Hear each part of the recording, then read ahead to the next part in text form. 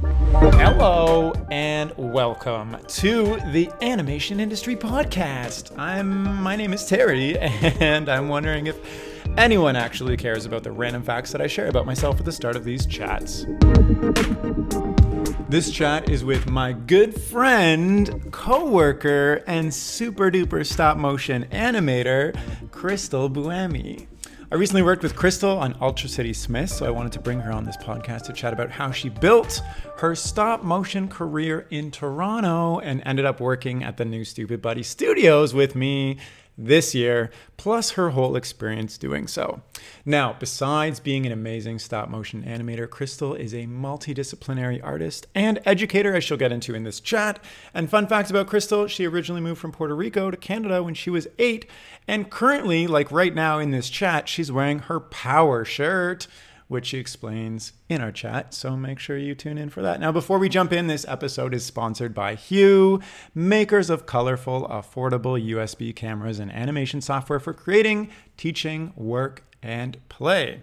Available from HueHD.com and Amazon, the new Hue HD Pro camera features 1080p image and video resolution, a built-in microphone, and LED lights. Hue's funky, flexible, plug-and-play cameras are easy to use, and they're compatible with any apps that recognize USB cameras, including Discord, Dragonframe, OBS, Twitch, Google Meet, Zoom, and many more. In fact, if you go to YouTube and watch my interview with Crystal, I'm actually using a Hue camera as my webcam, so you can see what it's like firsthand there. Now, visit HueHD.com for more information and follow @Hue Cameras on Instagram or Twitter for news, freebies, and giveaways. And make sure you give them some love because they have been super duper supporters of my podcast for a very long time now. Now, without further ado, let's jump into the chat. Hi, Crystal. How are you? I'm good. Good morning. I'm really excited to be here with you. Yeah, me too. You're actually the first person that I've worked with professionally in animation that I'm chatting with. Really? Yeah, because I haven't really worked that much professionally in animation yet, except for most recently. So let's make this podcast about what you learned about me on the no. Wow. No, but honestly, it's like it's so cool to run this podcast for years, since 2018, and I've chatted with everybody in the industry while I've kind of just been on the sidelines and in school and doing my own thing. And now I'm chatting with somebody that I actually worked with. Like, it's come full circle. So maybe I should just stop the podcast now. Like, I've made it. Over. It's over. This is the last episode. Yeah, perfect. But okay, so well, first of all, I guess that we should just say what we worked on together. We worked on Ultra City Smiths together as animators for Stupid Buddy Studio in Toronto, which is really cool. Yeah, very, very cool. Yeah. Okay, so let's talk about you. Tell me, besides being a cool stop motion animator, like where did your journey begin in animation? Yeah, so my journey in animation actually started when I was studying at Ryerson University. I went for radio and television arts.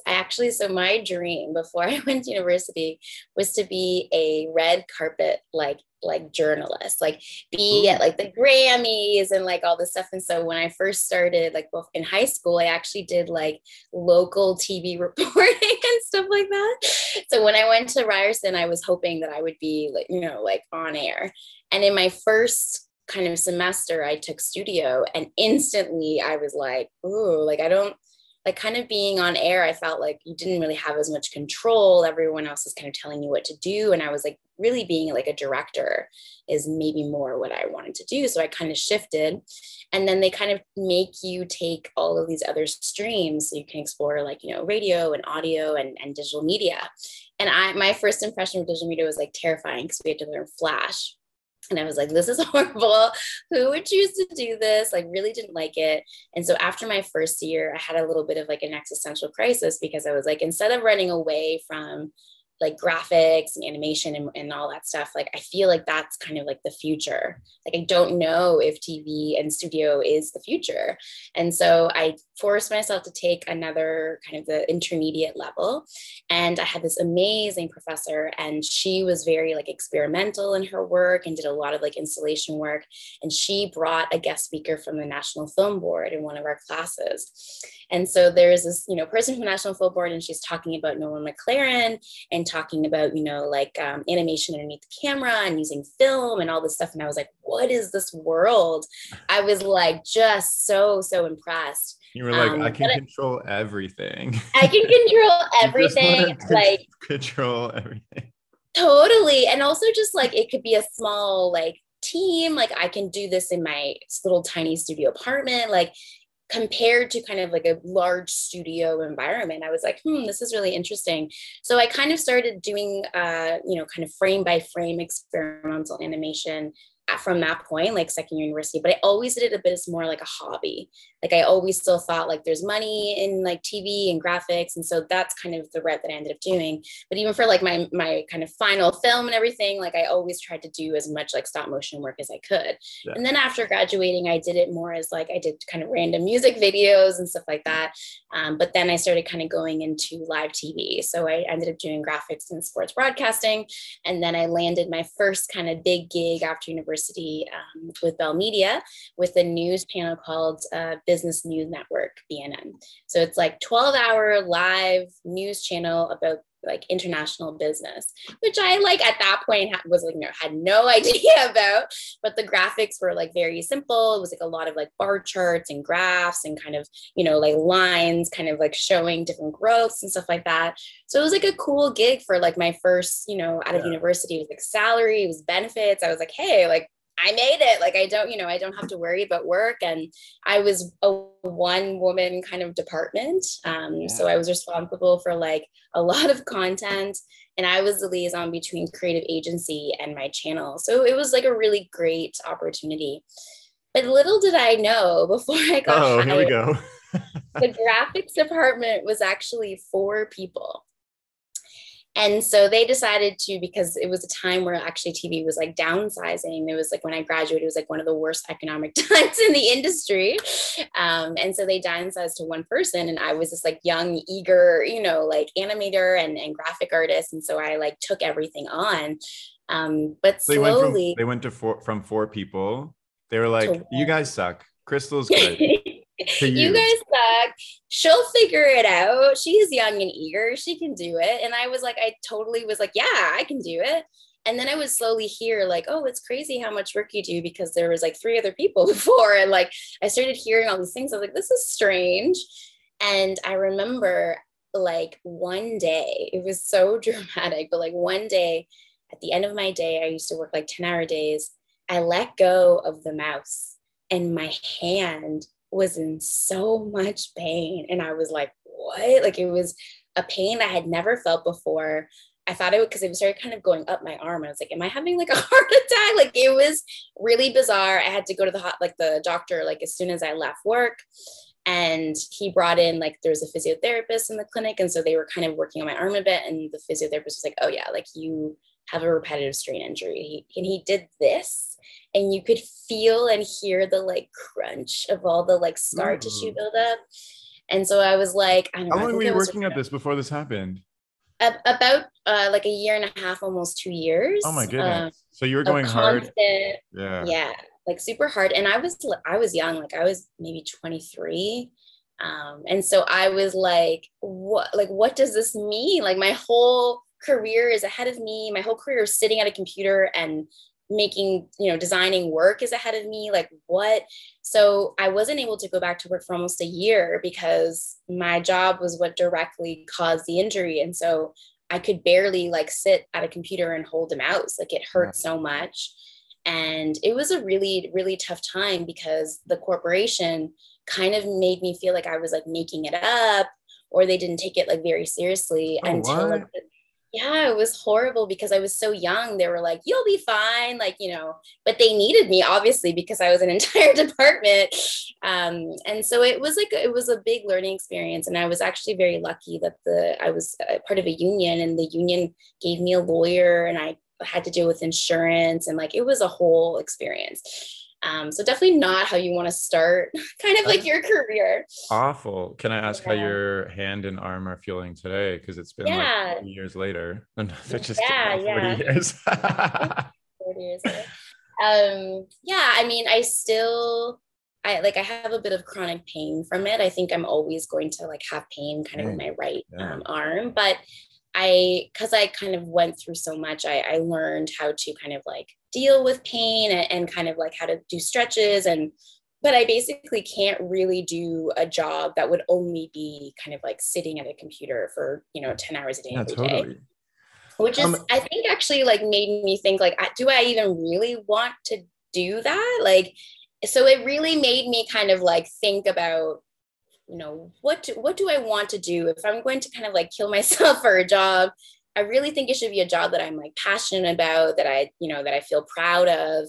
Because at the yeah. same time, like when you're working in a big corporation like that, like it's not about quality, it's just about quantity. You're just kind of spitting things out constantly.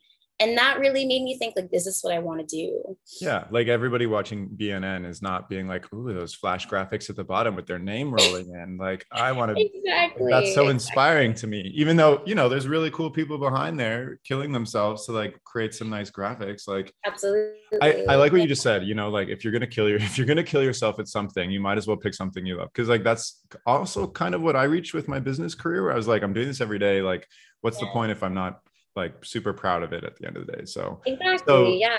Yeah. so you're off for a year in incredible pain and Yeah. having an Yeah. existential crisis with what you want to do at 23. How Yeah. did stop motion seep into the mix? Yeah. So right before I kind of stepped into this job right after graduating, I actually did a residency in Spain, where I did this kind of experimental documentary. There was like live action and stop motion. And when I went there, like it was just outside of Barcelona, and I just fell in love with Barcelona. And I fell in love with how I felt when I was there. Like I felt very creative, felt very inspired. And so when I was kind of dealing with this whole experience, I decided like I think stop motion or at least animation is like what makes me feel good, and I don't know what future I have with that, but I think I need to figure it out because every time I was working on something with stop motion, I always was like, how can I make this my career? Like I'm so happy, like like it's just like it was kind of in your body. You feel like it feels right. And so there is this master's program in Barcelona at the Design College of Barcelona, which is an amazing school that does a master's in animation. And so in this year that I'm going through hell, I was like, I need to really like turn it around and do something 100% for me and just kind of like dive into it again.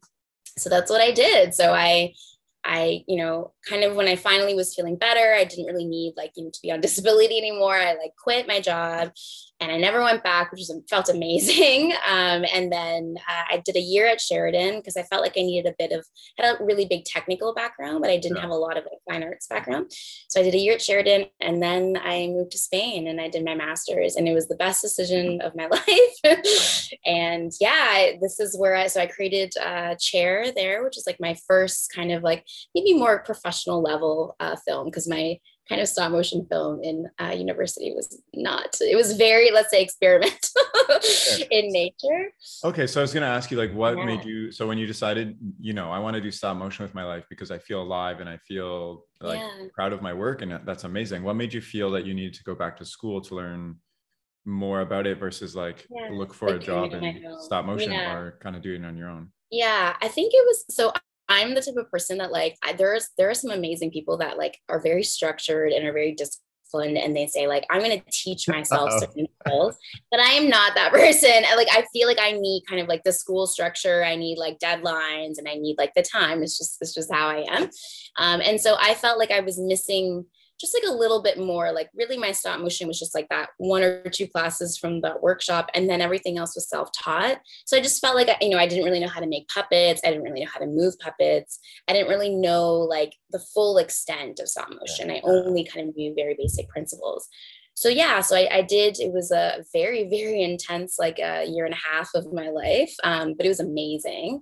And then I moved back and I was like, okay, like now kind of like what do I do with this?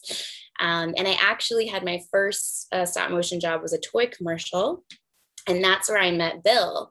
Wait, Bill like, Allison, so you moved back to Canada and Canada. you're I moved back just to like Toronto. sitting in your apartment being like, I feel great. And then a toy company is like, hello, knock, Hey, knock. hi. Like, how No, did that happen? How do you go so like, when I got back, I went through because I felt kind of like I have to justify that I just kind of like took this time off to basically invest in you my spent career, all this money living all in this money. paradise and doing stop Yeah. motion? I need to justify this somehow. Okay, so how'd you do that? So I came back and I just went nuts with cold emails. Like I just Mm, basically like contacted all of my contacts from like, film and TV industry and just said, do you know anyone or any small companies? I was really looking for like small little production studios. yeah. And I found one in Toronto called Saved Ground, which is basically a one man like studio.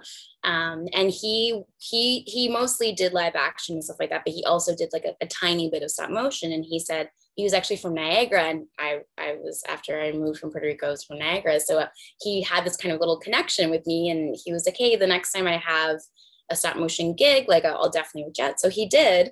But because it was kind of like my first kind of like professional one, he wanted me to kind of do it with another animator. And Hmm. that's where I met Bill. What And he up? also That's worked with hilarious. us. Yeah, Yeah, and he was Ultra also working at Smith. Ultra City Smith with us. Exactly. Yeah. So, and he kind of told me about Taste, it's trying to aim into Image Society, which I know we'll talk about later. But Yeah. that was kind of like how I stepped into the stop motion community. Like, I was kind of starting to meet people. I was like finally seeing professionally like what it could feel like and look like.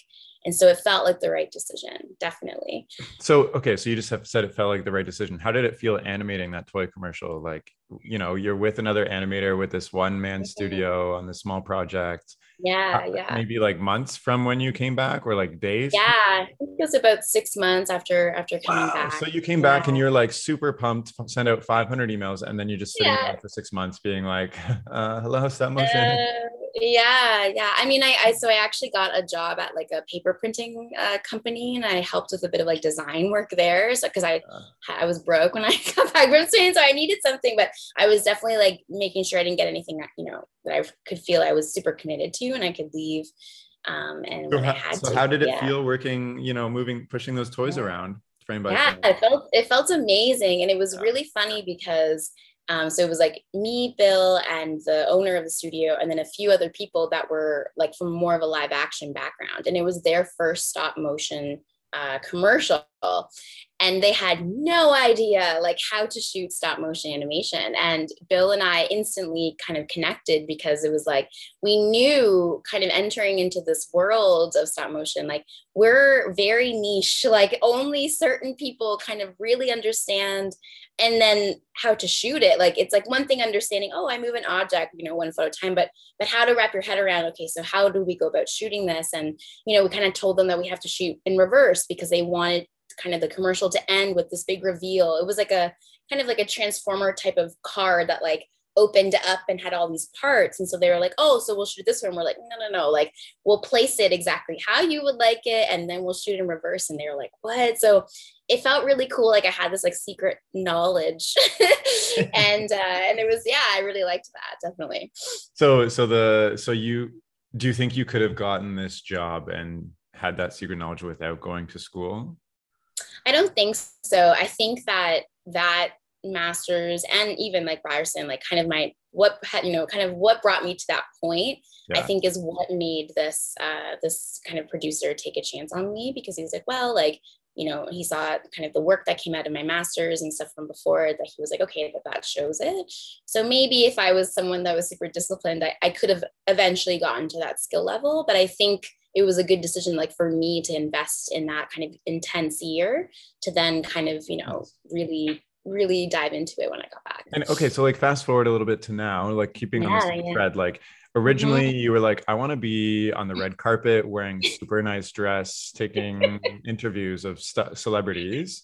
Yes, And yes. you're like, that's the be all and end all, ride or die for me. And then Yeah. you go to school and school forces you to open up your mind to new things, Yeah. Yeah, forced yeah, you to yeah. take animation. And then you're like, oh wait, I actually like, I love that you thought you were so confident in what you were wanted to do, and then Yeah. it Yeah. totally switched. How do you feel now, like all these years later, going through all these experiences and kind of Mm-hmm. sticking with stop motion? Is it still like this is like your ride or die, or is there something kind of missing, or where you want to steer yourself, or Yeah. you're like shaking your head? No, shaking my head like, no, this is it. Like I This think it is was it. definitely, this is it. This is the right decision. You can die tomorrow now, like, I mean, I don't want or live to. forever in stop motion, either or, right? Absolutely. But yeah, no, I think it was absolutely the right decision for me. And yeah, like, so I do still kind of do other work. I still do a lot of like editing and kind of design work. I also have a little background in kind of like art department and production design. So I do some of that stuff with music videos and film work. So I kind of like keeping a little bit of that world still alive. It's nice to kind of enter a world that isn't frame by frame, and work with like different crews and kind of different approach. But most, I would say maybe 75-80% of my work is definitely stop motion. So And it what? influences like the other stuff. Like I feel like when you're a stop motion animator, you just kind of look at the world very differently. And the possibilities in stop motion are limitless. And so I think that that inspires you to apply to other mediums. So like, I know I have this really great focus on like materials and texture that I has come through like stop motion. And now I apply that to like a lot of my other work. Hmm. And so I feel like, even though I'm kind of maybe multidisciplinary in that sense, like I do approach my work still through the eyes of like an animator for Totally. sure. So what is the like internal feeling that you get when you maybe get a new project, or you're working in a project that you just love, that keeps you going? Like, what is that feeling for you? Because like, stop motion is a lot of hard work. It's tough on your body. You left a repetitive strain injury to go into something that is classic for giving repetitive strain injuries. Like, Yeah, so yeah, what is yeah. that feeling that you get that keeps you going? I think it's definitely excitement. Like one thing I really like about teaching, which I hope we can talk about later, definitely because it's an exciting part of my career now. But I find like even when you're teaching like someone stop motion for the first time, and they animate a little, figure, and then they play it back, it's this like wonderment of like, what? Like I just brought this, lifeless object to life. It still gets me. Like it's still a really exciting process. And I feel like because I'm a bit of a control freak, you have control over each literal frame. So I think that that also really works with how I approach my work anyways. Yeah. Okay. So Interesting. yeah, 'Cause- it's a big so like connection. control for you. So for instance, like, would you want to be a director, producer, or somebody kind of, I don't want to say higher up, even though it's Mm-hmm. classically like higher up on the level, but everybody, Yeah, everybody yeah, contributes to your project. But yeah. when you're like a supervisor or director, you lose control. You have to like give control to other people and kind of steer them, which is a different type of control itself. But do you see Different, yeah. yourself staying in like the like, The kind um, of like doer, like the yeah, the one that doer, actually, like, because yeah, yeah. I honestly, I'm hoping not. Like, I do think eventually I would like to do more of like, direction of animation or supervision of it. Because like you said, I think it's just a shift in control. So I think it's right now it's good to kind of be the person that does it so I can learn everything about it. yeah, And then I can start to kind of really see like what works, what doesn't, and then being able to kind of control a team in the future that could then produce that work. step one, So yeah, I think control I would lifeless be. objects. Step two, control human beings. Taking over the Okay. world Okay. Well, slowly. you mentioned you do kind of other multimedia projects. Are there like specific projects that we can look out for that we're like, oh, cool. Like, this isn't stop motion, but this is like when you say multimedia, like, are you talking like, I don't know. What I does mean, that I mean? know, but I want to ask you.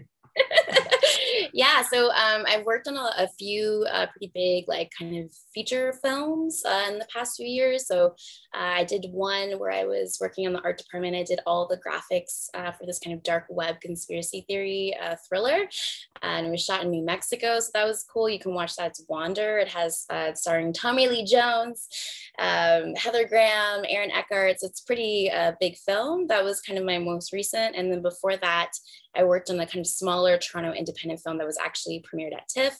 It's called Below Her Mouth. It's one of the first all-female crews here in Canada that kind of created this film, and that's on Netflix, so you can check that one out as well.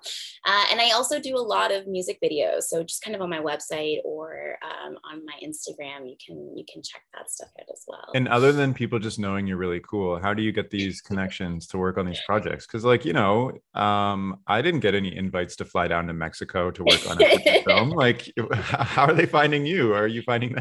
Yeah. Or what? Yeah.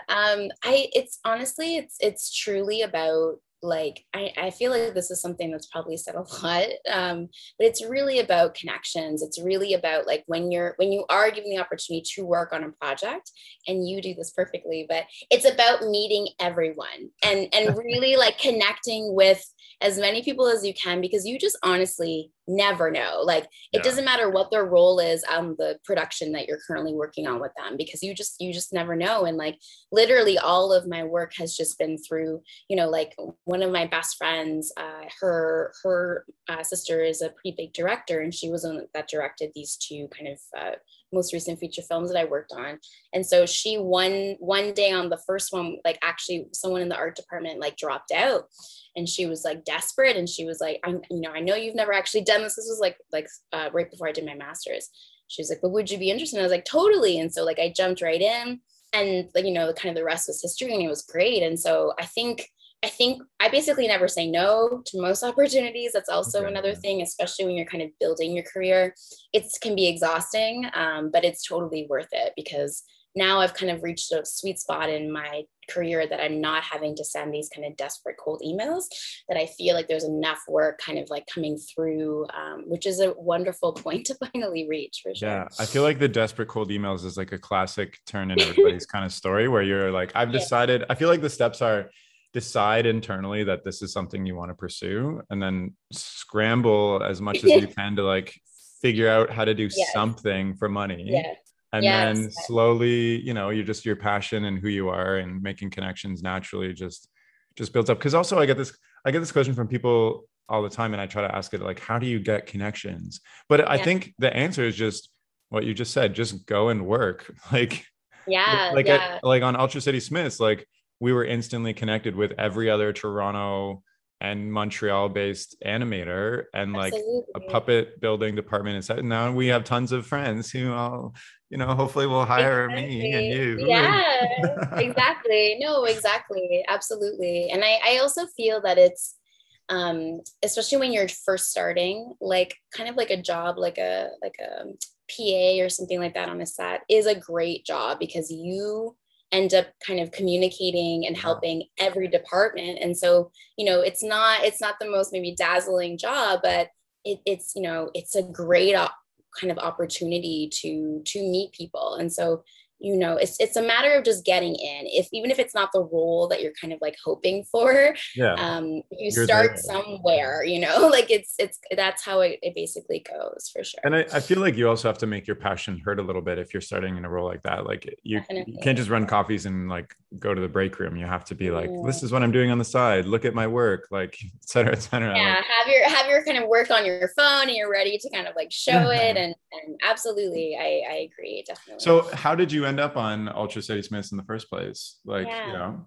Yeah. So it's really funny, because I've actually never done puppet animation before. All of my work has been more kind of like object based, material based. I do a lot of like kind of experimental stuff with like sand and stuff like that. So rotoscoping. So it was like a totally different shift. But so through Bill, who I'd mentioned before that I met on my first Soy commercial, and he told me about TASTE, the Toronto Animated Image Society. And I highly recommend anyone that is Toronto based who wants to get into animation, whether it's stop motion or 2D, or to connect with TASTE. It's such a special community. And honestly, for me, it's been a huge key kind of role of my career. Like, it's opened a lot of doors for me. And so Evan DeRucci is the president of TASTE. And so I met him, you know, through over the years working with the organization. And, you know, last October, he sends me this, because we had never actually, we've only worked together on like workshops and kind of organizing events. We never actually worked on a production together, and we talked about how we should. In background, Evan co-owned a studio, a stop motion studio, a stop motion department.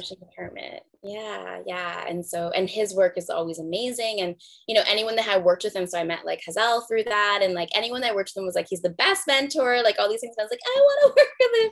And so last October, he sends me this hilarious email being like, I don't know if you want to do this. I don't know if you're up for this adventure, but this is kind of the deal. And he's like, so we're kind of running this animation boot camp for animators in the city who either have had a little bit of puppet experience but haven't done it in a while, or like don't have any experience. And it's like a 6-week kind of intensive training program. And at the end of it, the hope is that you'll feel good and you'll want to kind of continue on to work on the show, which we didn't know too many details about. We knew, you know, that it was Stupid Buddies and that they were kind of opening this Toronto-based studio, but we didn't know yet too much about it. Yeah, and I guess some background is like Toronto hasn't been a big stop motion scene in a long time, and Stupid Buddy was like thinking, they were like, we're gonna come to Toronto and open a studio in 2021, and then they needed animators, right? So I mean, they needed everything. They needed every single department, and so it's really interesting, I think, opportunity for Toronto animators or stop motion animators because, you know, there's obviously, as you're saying, like there wasn't really a studio here for it. There is some smaller studios that like occasionally do stop motion gigs, but it's like not enough, you know, to kind of live off of that. So it was really exciting, but my first instinct was like, I was terrified because I knew, like, when I did my master's, we did like about a couple weeks of kind of acting, and I was horrible. I did not understand. Like I feel the same like when I went to Sheridan and we had to do like kind of, what's it called when you do like life painting, like still life. Yeah, and they're like, recreate this bowl of fruit. And I was like, what? Like, well, like, why? Like, if I'm gonna recreate something, like, shouldn't I put a cool spin on it? Or like I just never understood recreating real life. Like I just, that's not like, my cameras approach. Like it's like exactly take a picture. Like I don't understand. I don't need to learn how to paint this. Exactly. So I felt very similarly with puppet animation. But Evan is such an incredible mentor and animator and, you know, professional himself that I was like, I trust him. And I think it's worth, even if I just do this 6 weeks of kind of intensive animation. Oh, so you weren't sold. You were like taking this kind of as like, I don't know if I'm going to like this, but it's a cool opportunity. And like, wow. Yeah. And so I basically felt like as an animator, I couldn't say no, but, you know, I also was teaching. I had like really intense teaching schedule. So it was a very difficult time to kind of like organize my schedule. I actually had to leave every day an hour early so I could rush home and teach my evening class. So it was a pretty crazy time. But oh my God, like I learned so much in those 6 weeks because it was the first time since my master's that I basically was dedicating, you know, like 6 to 8 hours a day just animating, and even that time was a gift. So it was like a 9 to 5, 5 days a week for 2 months. That's intense. So like what are you doing? Like what kind of exercises or whatnot?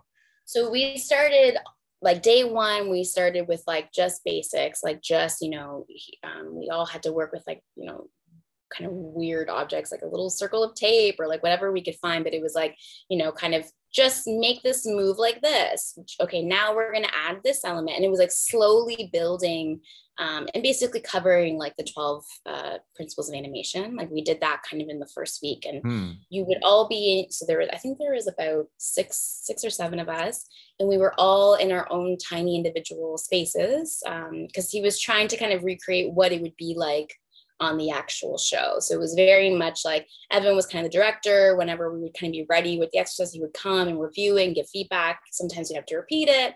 If not, you go on to the next one. And it was basically that until we grew.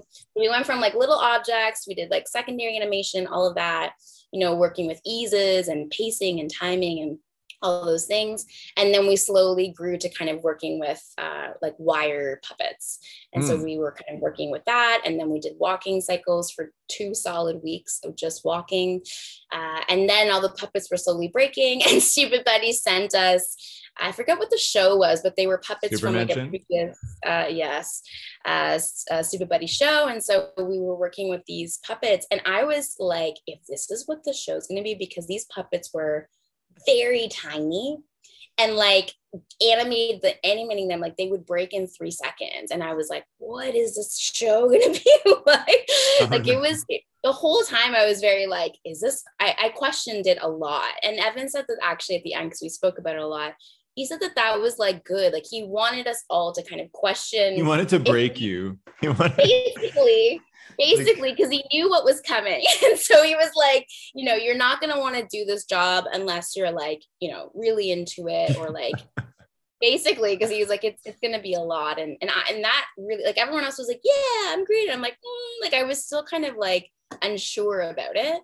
But what made you unsure? Like you're doing stop motion, which is your dream. This is like a unique opportunity, specifically in Toronto, which hasn't been around since like Cup of Coffee left in 2008, I think. Like why are you questioning this? Is it because you had so many other opportunities going on, like you were teaching, etc., at the time, that you could like fall back on? Yeah, I think it was partly that. Like I was like I've worked so hard in this kind of other side of my career. Will this kind of get in the way of that? It was definitely like my first, you know, I was ending, and I wasn't very good at the beginning. Like I was not, like everyone else was kind of, I was like the little, like, you know, in the little dunce hat in the corner. Like I was always like, the slowest.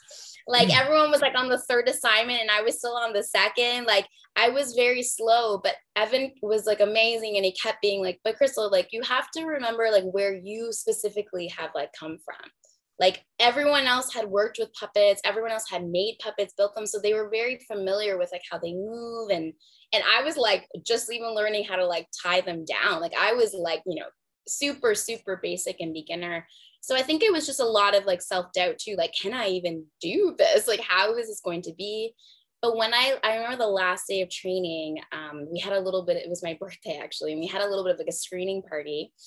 I just watched like from day one all the way to like my last kind of dialogue scene that we finished with. And I was like, wow, like even if I see other work and I'm like, that's significantly better than mine, if I look at how much I've improved like individually, it was like, okay, I think I can do this. And Evan was like, remember, like we've done this for like 2 months, but you're gonna go on a production where you're doing the same thing for like months. So like you're only going to keep growing as you go.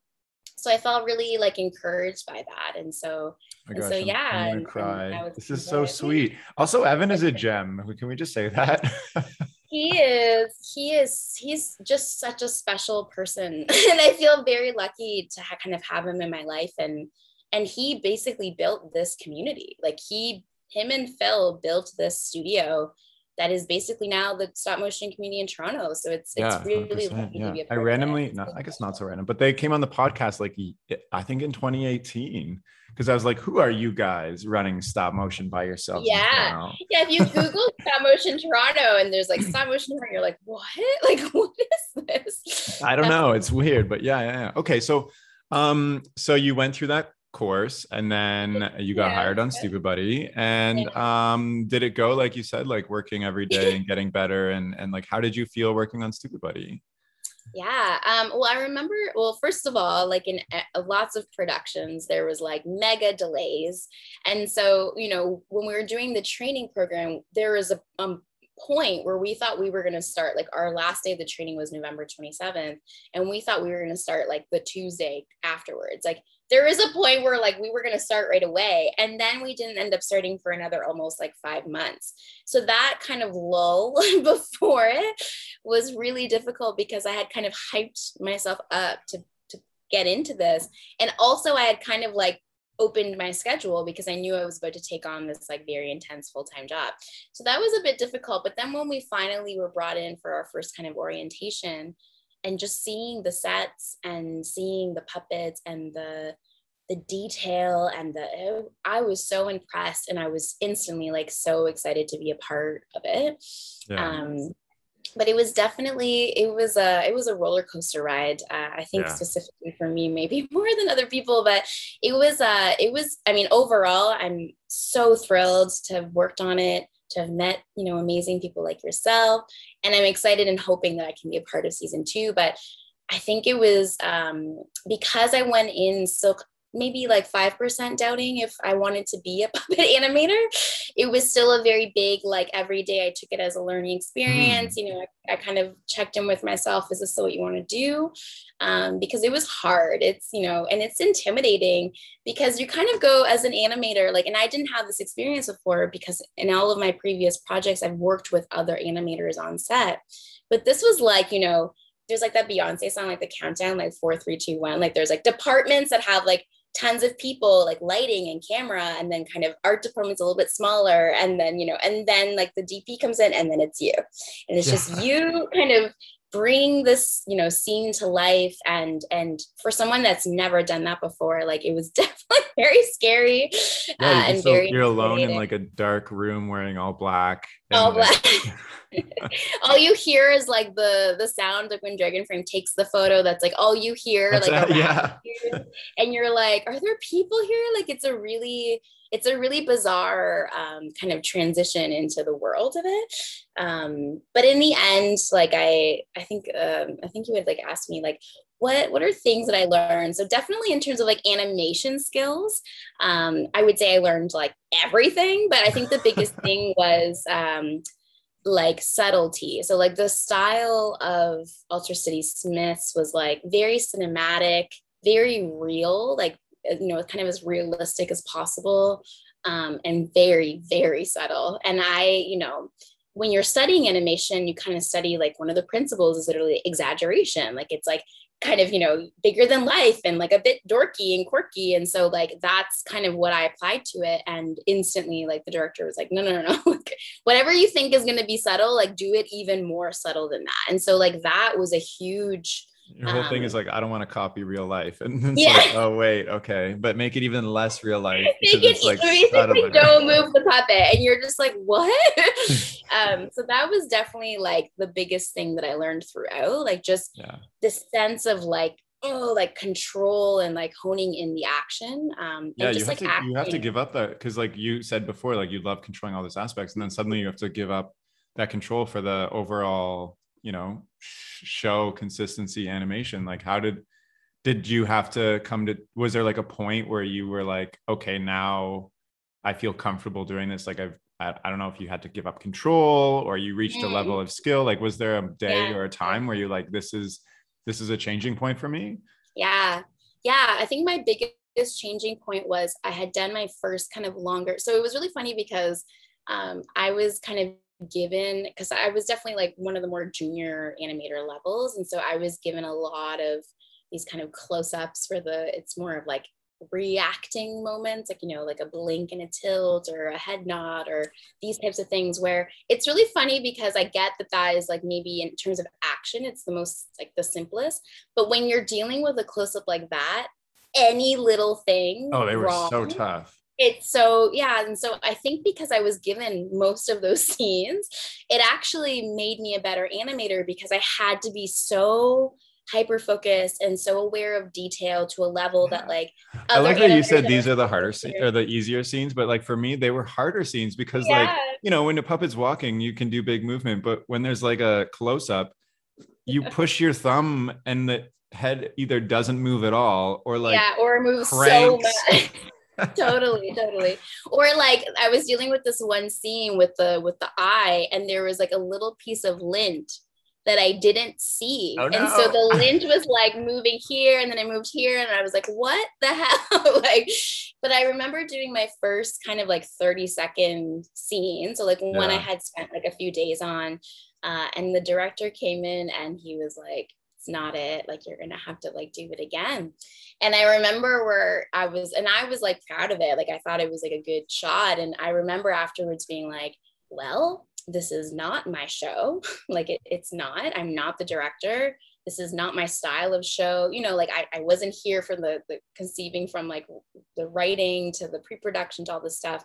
I'm here to just kind of act through these puppets. And so that moment of like letting go, because you really have to learn to like let go of the hours that you put into a scene, because very likely you will have to repeat it or go back and you know, fix the ending or whatever it is. And so letting go of that, you know, sense of productivity or control was a huge shift for me in terms of like my attitude towards it, definitely. And then that helped, because I was like, well, I'm getting paid to do it, and so if I have to do it 6 times, that like that's what it is, right? I like what you're saying, because it's also, I was just thinking like that is an experience that you would, or I would, because I had to go through something similar. I would never go through on my own. I would just be like, this is what I want to do. Why would I redo it in a completely different style that I didn't even want? Like, but being on a production, you're forced to do that. If you want to keep your job. I mean, you could have been like, no, screw you, goodbye. Like, there's nothing stopping you from doing that, but like you're forced to go through this. And it's actually like this forced learning experience that you know, you don't know what you don't know until you're forced to go through it. And you wouldn't have that experience if you, what am I trying to say? It's like you become a better animator and like person, I guess, by going through these experiences that are kind of grueling and you wouldn't go through otherwise. I don't know if that makes sense. No, totally. I think that totally makes sense. Like it was a little bit of like a life lesson, because I was like, there is so much in life that you can't control. And as I said before, like I am a control freak. And so I do have a lot of like anxiety when I lose control. And so this show like definitely taught me like, there is so much you can control, and like just worrying about it is not like, that doesn't help you or get you anywhere. So that was a huge thing that I was, from that kind of moment, I was able to kind of like let go of it a bit. And it helped a lot, definitely, for the rest of the So tell me something else, maybe like animation skill or non-animation skill that was a big learning experience for you, if you had it. Like, you know, this is like the first puppet animation, like first kind of studio job. Me too. Yeah.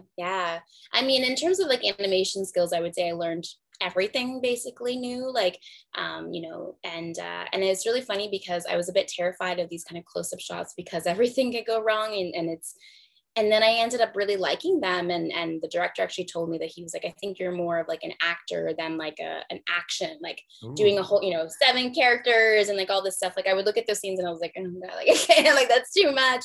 But I ended up loving the ones that was like these intimate close-up shots of a puppet kind of acting. Should we get closer to the camera here to like get more intimate and like nods and the head tilts? Start tilting our heads. Nice. So do you think so like one of the thoughts that I had right now is like you became that because you accepted it and had fun with it, like whereas if you were only on action shots, maybe the director would have been like, I think action shots are your thing, because you would have had your own. So like, do you think it's you specifically love close-ups, or it's just, you know, you had so much time working on them that they became your thing?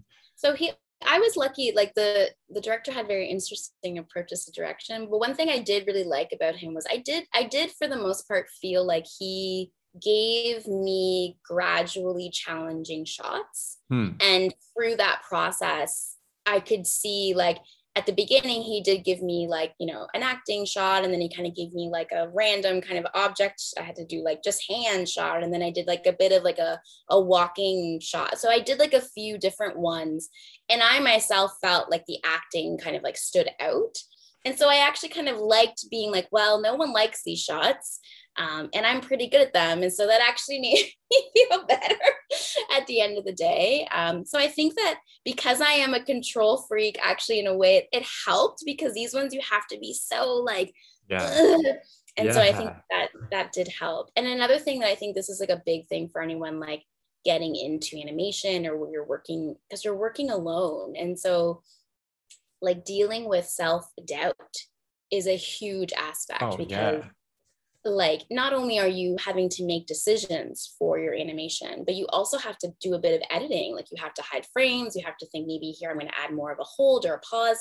And so like, you know, if you're feeling like insecure about your scene or whatever, like you go through these kind of behind the, you know, curtain, you go through these like existential crises where you're like, is this good? I don't know. I could have approached it differently. Like, And so I think being able to kind of like talk yourself down from those moments of self-doubt will help so much in this Yeah. career, whether it be like taking criticism, whether it be that you're kind of the only animator on set and you're expected to figure it out. Like, I feel like there's a lot of these scenarios where I've heard from other animators be like, I was on this commercial shoot and I was the only animator amongst 25 other people, and everyone just like looks at you to figure things out. And so it can be very like nerve wracking. So kind of feeling confident in your process, and if it doesn't work, being ready to kind of troubleshoot right away, I think is a huge part of it for sure. I feel like I'm listening to like life advice with Kristen. No, it's great. I like you're talking and I'm like, yeah, I learned all these things too. Like even just, you know, just forcing yourself to move on too, because you're like, you can get stuck on an action in like a frame and you're like, I don't know, like what's going on. So yeah. So, okay. Where, you know, what are you doing nowadays, or where are you heading next? Like, you know, production's wrapped up. We don't know if season 2 is happening, and if you know, you're animating on it. Like, what's going on? You became like a super talented, amazing person over the years. What's up? Yeah. So I'm kind of back teaching. I just so starting, it was like a few weeks ago. Where are you teaching? So I'm teaching online right now because of our current situation in the world. So I'm teaching. It's called the Animation Project, and it's with animators or participants, artists that are 55 plus. So kind of focusing on our elders, and it's a 12-week program. So they're starting animation for the first time? Yeah. Oh, nice. Wow. So curious, like what compels somebody at 55 plus to be like, I want to start animation now?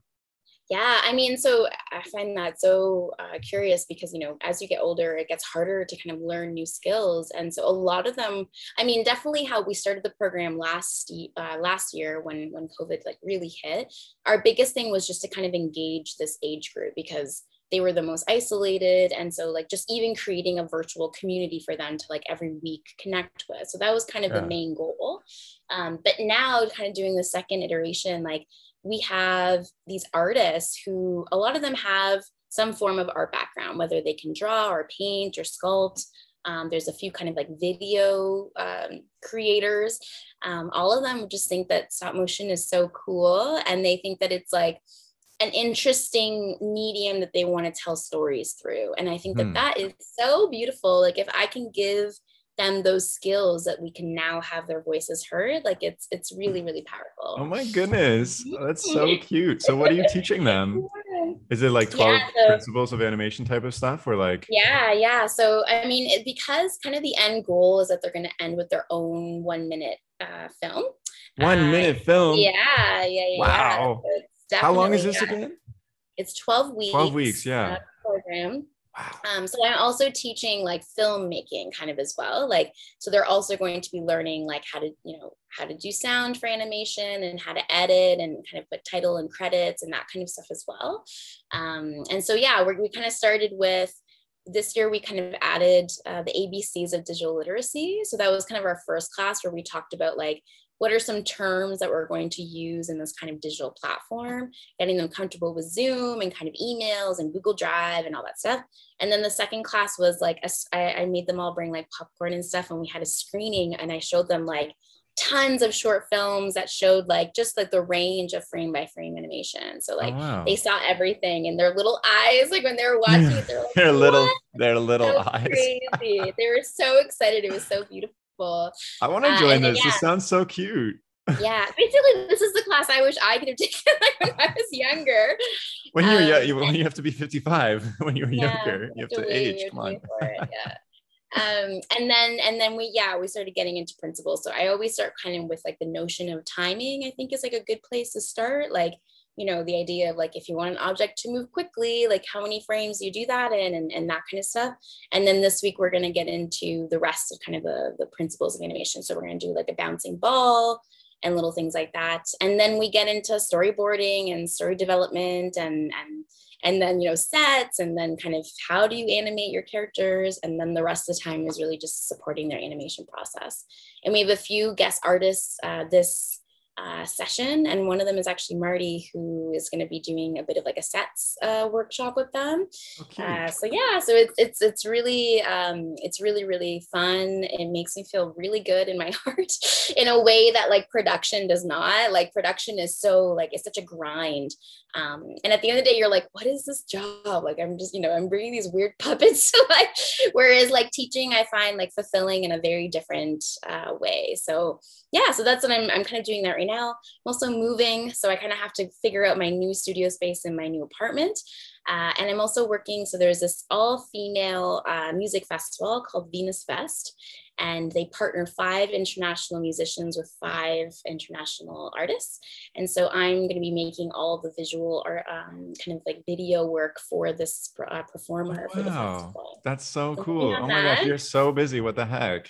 I know. And then I'm also working on another one, but I'm hoping this is going to be a slower process, but it's a feature film documentary. They're called Take Action Film, and they do a lot of kind of like historical documentaries or kind of like, political science. And so this one is about the Bikini Atolls, which is in the Marshall Islands. And it's these group of islands that basically the US government took over in the 60s and did a bunch of like nuclear kind of testing. Yeah. And so they want, because it's kind of this island life, they want the kind of beginning part where they're talking about the history of the indigenous peoples to be in experimental kind of sand animation. And so they called me up. And so I'm slowly kind of like working on that, which I'm very excited for because it's my first time doing. So you're going to be professionally sand animating. Oh my goodness. I feel like, I don't know if you follow like the 24 memes per second Instagram account, which is always like upholding like sand animation as like the highest form of medium possible. That is going to be you. Gonna be me. It's gonna be me. And it was really special because I originally, so Lynn, actually, who we also worked with at Ultra City Smith, they asked her first, but she, after Ultra City Smith, was just feeling like way too burnt out. Yeah. And she, there's only so many of us that have worked with sand, so she contacted me and was like, "Would you be interested?" And they sent me a link of what they're looking for, and I was like, "Oh, I can't do this." Like it was on another level. Like it was very advanced. And so I was just honest because I was like, Lynn is amazing contact. I don't want to misrepresent anyone here. And so I told them, I was like, look, like this is an amazing opportunity, but I just don't think like I can hit this level of animation. And so I said, I'm really sorry. Like, thank you so much for the opportunity. And actually the director looked at my website and saw, so I do a lot of like material exploration with like natural work under this kind of term of wabi sabi. And so they emailed me the next day and were like, actually, like the director saw your work and thinks that we can like make it work. Like, let's figure it out. Wow. And actually wants to include this like texture animation as well. So now it's a bit more catered to something. So I feel having like a website and a portfolio is valuable. Oh my God. Yes, definitely. I hate website design. Like I am not a web designer, but it's always worth, every year I kind of take a couple of weeks to like update my website and my portfolio because you just never know. Like, and it's so good when someone's like, "Oh, can I just see your work?" You're like, yeah. And like quickly you can just call up, all your work on one screen. See, even like my Instagram like that. Like I only post things like for my portfolio. So like, cause I just don't even, my website is like really shit, even with like, like I don't have any of my work there. Like it just exists. Okay, it's a pain to update. So I think as long as you have one platform that you can be like, here's my presence. Because I also think that some jobs like look to see like if they Google you, like what comes up, like what is your presence, what is your kind of presence in the animation industry. So I think like kind of picking a platform and updating that is really, really important to have for sure.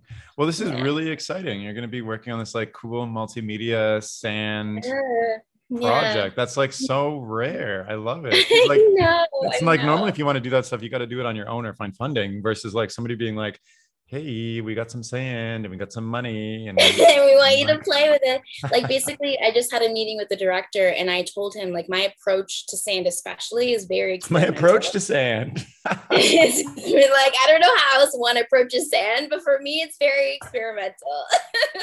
And he was like, great, like let's take the next 3 or 4 months because the production is a bit delayed because of COVID.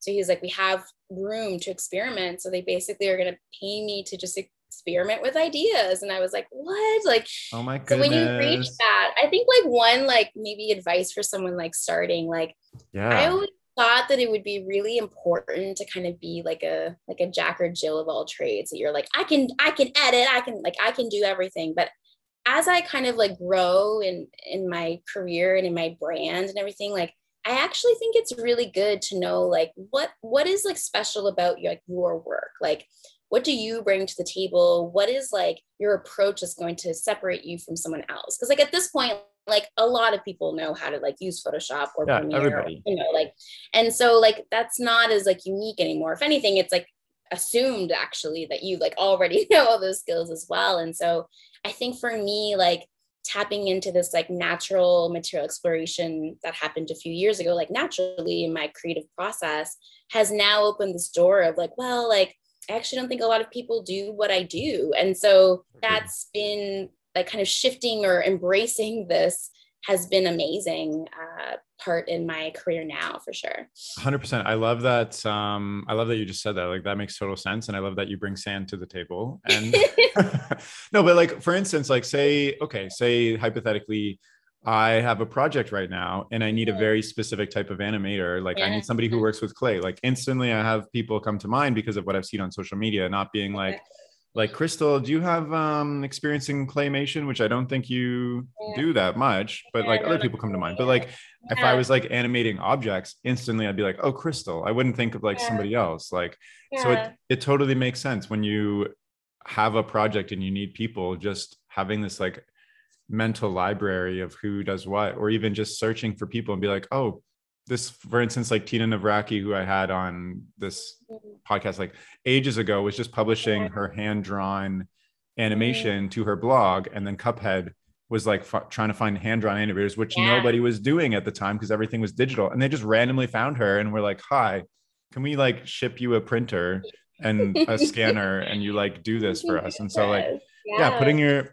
putting your unique thing out there is totally valuable. For sure. But I think it takes a while to, I mean, some people are lucky and they know right away like what that skill might be. But for me, like, because I kind of had in my hands in so many different, you know, outlets, I think it's like it took a little bit to really realize like what was my approach that was going to be unique.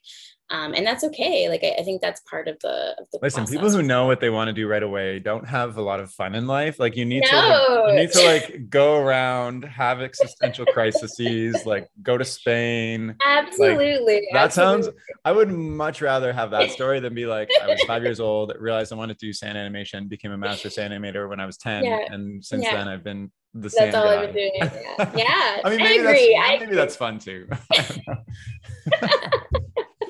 I'm sure that there's pros to that as well. But I agree. Like, I think I would not appreciate where I am today if it wasn't Yeah, for all of the crises and totally. all of the experiences that I had. So I think that that's, you know, I wouldn't be where I am. I think if I didn't kind of suffer, if I didn't go through all these shifts and changes. Yeah. Absolutely.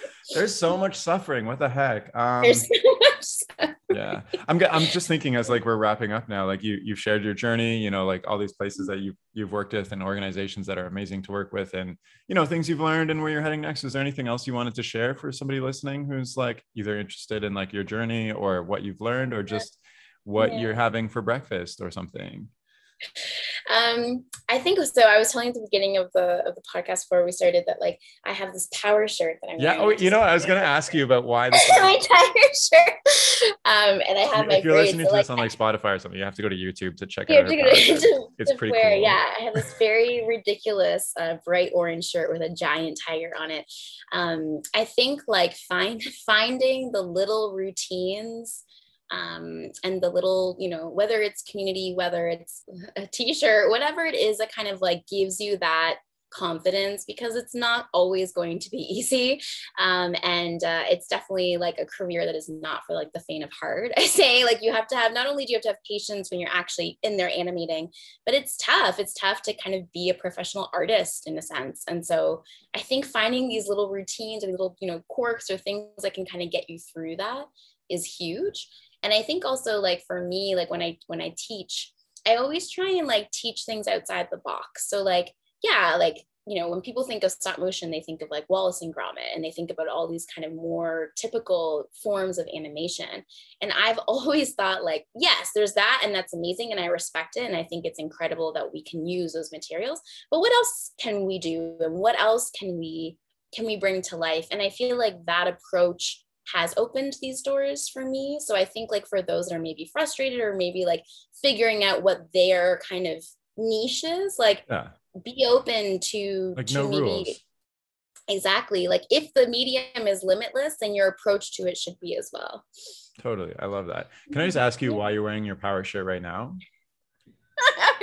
Because I'm exhausted and I could barely wake up today. So I put it on. I was like, I just like need a little power to get through this day. I've been like moving. So I'm like, my body's tired. Like, so yes, it wasn't because I didn't feel like I could get through the podcast, but more like to get through my life in general. No, I just love this. Like, I don't think I have anything where I'm like, I'm going to do this tiny routine just to remember this is who I am and that I'm great or whatever. Like, I love that. I'm already thinking like maybe there's like, I don't know, power shirt or like a set of earrings or like, I don't know, just something that I put on where I'm like, this is a reminder that I'm like, this is who I am, and I can do this. I had one of my first mentors. I worked at MTV as an intern, like was one of my first jobs.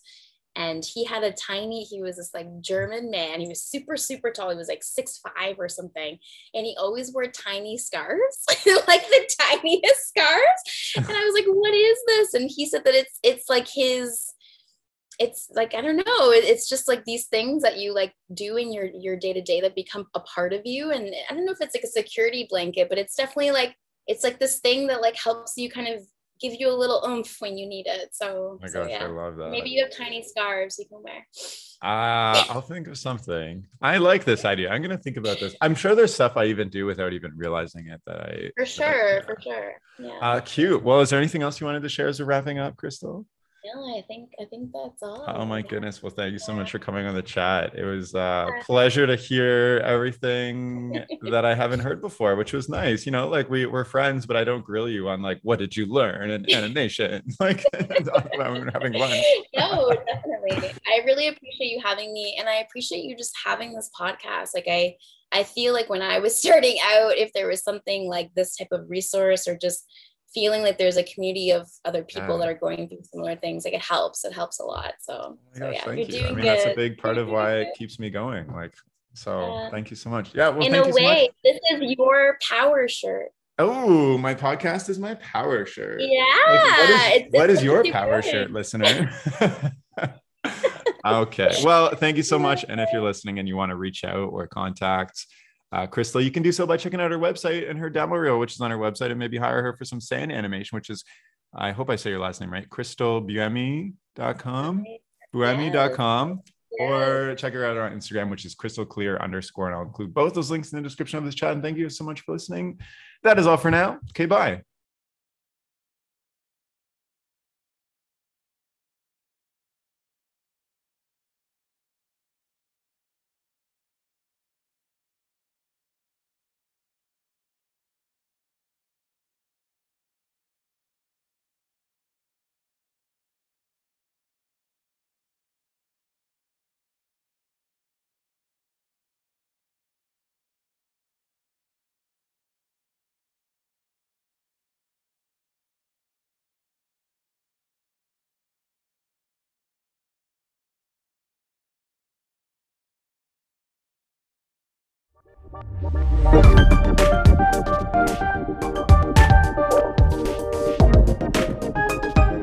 The music for this podcast was composed by Will Farmer and the graphics by Daniel Abensauer.